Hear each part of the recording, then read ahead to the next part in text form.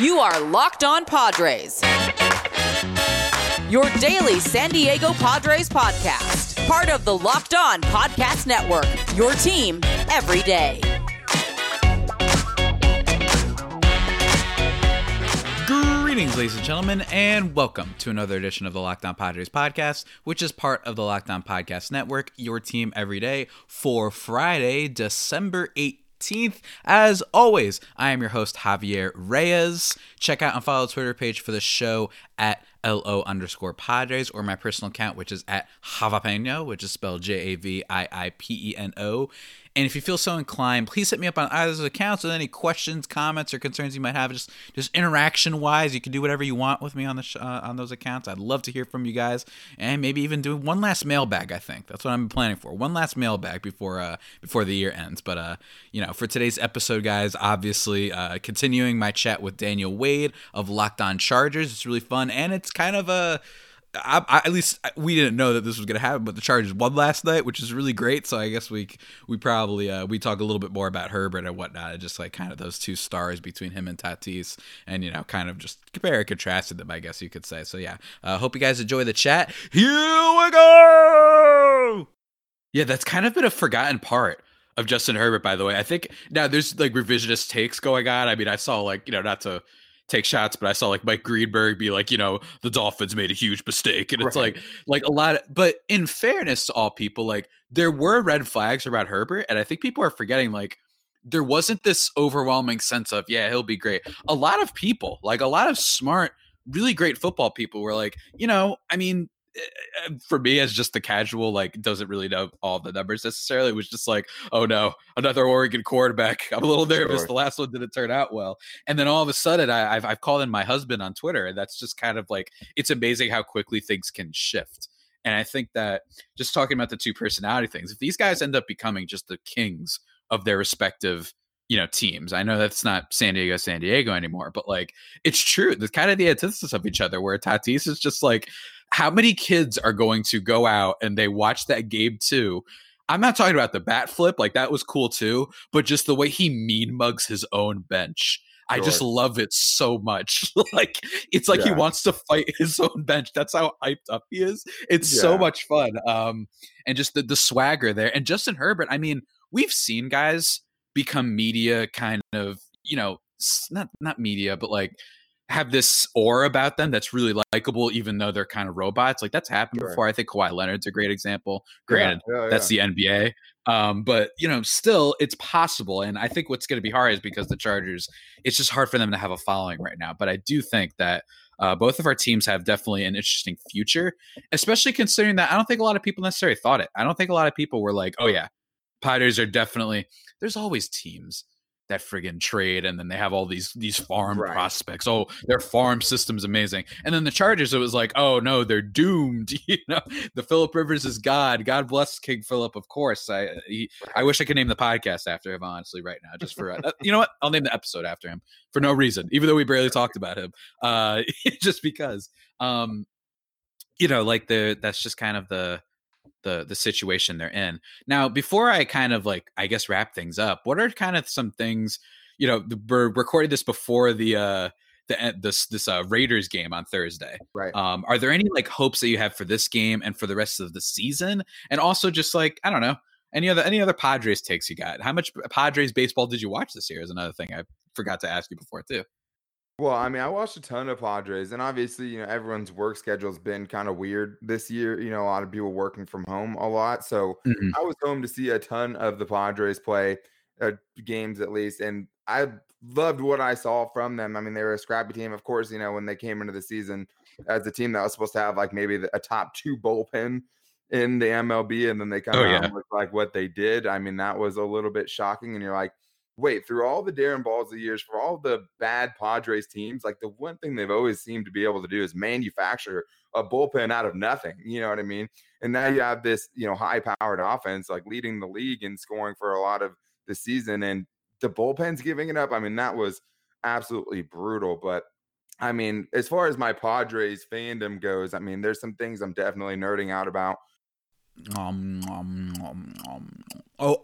Oh, sorry guys, I didn't see you there. I'm just munching on one of them yummy Built Bars. Have you ever heard of them? Well, if you haven't, I feel sorry for you. So let me tell you about them really quick, guys. I guess here's the thing about Built Bars, all right? They're covered in 100% chocolate, and they're soft and easy to chew. Plus, they have 12 original flavors. There's coconut almond, raspberry, German chocolate, peanut butter, banana bread, mint brownie, salted caramel, double chocolate, orange, toffee, almond, coconut, and peanut butter brownie. I know, all those so many flavors, right? It's such a good variety is what I like about them the most. And on top of that, they've got 6 amazing new flavors: caramel brownie, cookies and cream, cherry barcia, lemon almond cheesecake, carrot cake, and apple almond crisp. Oh my gosh. If you just hearing the flavors, the name of the flavors gets me hungry. I don't know about you. I mean, how can you not get hungry just hearing about those things, right? And on top of all this, guys, they are healthy for you. They are protein bars after all. They're great for the keto diet thanks to high fiber, high protein, low sugar, and a low amount of calories. So if this all sounds good to you, which I mean, how doesn't it sound good to you guys? Go to BuiltBar.com and use promo code LOCKEDON and you'll get 20% off your next order. Remember, that is promo code LOCKEDON for 20% off at BuiltBar.com. Going into 2021, I mean, is this the start of the Mackenzie Gore era, right? I mean, yeah, of course, man. Prospect. And I think that, Weather's coming up instead of him in that playoff series against the Dodgers. That was kind of weird, right? So I think you want to be like, all right, well, how are we feeling about this guy? Is he ready? Is he going to come up and be a part of this rotation? And the rotation's pretty much intact for the most part. But I mean, I'd be lying to you if I said like I wouldn't trade almost any one of those guys to see Mackenzie Gore in that lineup. I mean, especially, with Chris Paddock having the season that he did. And I know that's hopefully one they can kind of throw out, and hopefully that was the outlier. But I mean, it's exciting time to be a Padres fan. And even when they went for it a few years ago, right? There was the offseason. They brought in Justin Upton. They brought in Matt Kemp, Will Myers, James Shields, right? That's when I started following them. Yeah. Yeah. So like the vibe in the city was different, man. Like it didn't matter that they weren't good because they were going for it. Now it kind of has that same energy, except for they're actually winning games, which is why it sucks so bad we didn't actually get to see them this season, like to see what those crowds would have looked like, because there's been a rabid wanting of Padres baseball in this city. And I think you can see it kind of everywhere. And you saw it, even after they won one playoff series, it felt like a championship. And I didn't care who said like, oh, look at you guys, act like you've been there before. It's like, no, please. Like we've waited for this for a long time. So super exciting time to be a Padres fan. Super exciting time to listen to the Locked On Padres podcast, I would say. But as far as Chargers go, how can you ever have any faith, man? So the Chargers haven't won a divisional game since 2018. So right now the tally is at 0-9 in their last 9 games in their own division. I think they're also 2-27 in close games. I think that's a stat. Oh yeah. No, it's actually 3-462 in one possession games. One of those was the Jets game. They held on to beat the Jets by 8 points. But I mean, for the Chargers, they're having so many injuries this week. I mean, I think probably as people are listening to this, it'll be a little bit more clear who's going to play. But I mean, Keenan Allen had to leave the last game. Mike Williams, Hunter Henry, their starting right tackle and right guard had to leave. Austin Eckler has missed practice this week. I mean, their entire first string offense outside of Justin Herbert, who they should be trying to protect like their only child. I mean, it looks scary for him right now.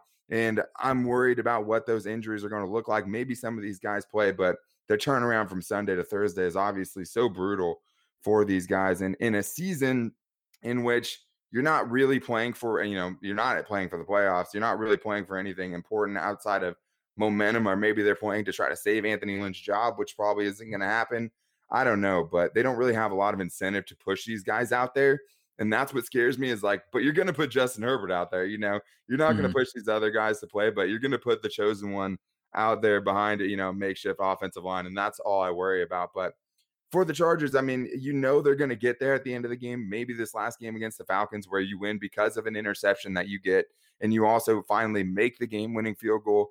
Maybe that's a turning point for this team in one-possession games. But right now, it is the outlier of this season. The other games, the first week, I mean, you had to have a 31-yard missed field goal to get the win. And yes, you get the win, but does it feel like you earned the win?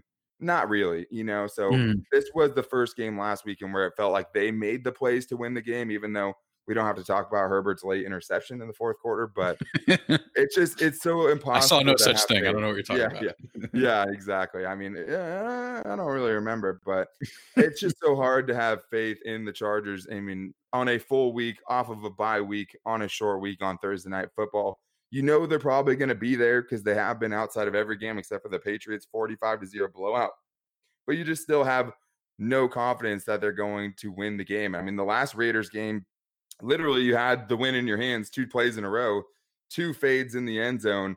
Donald Parham can't come down with one. Mike Williams can't come down with one. And you lose in like embarrassing walk-off fashion.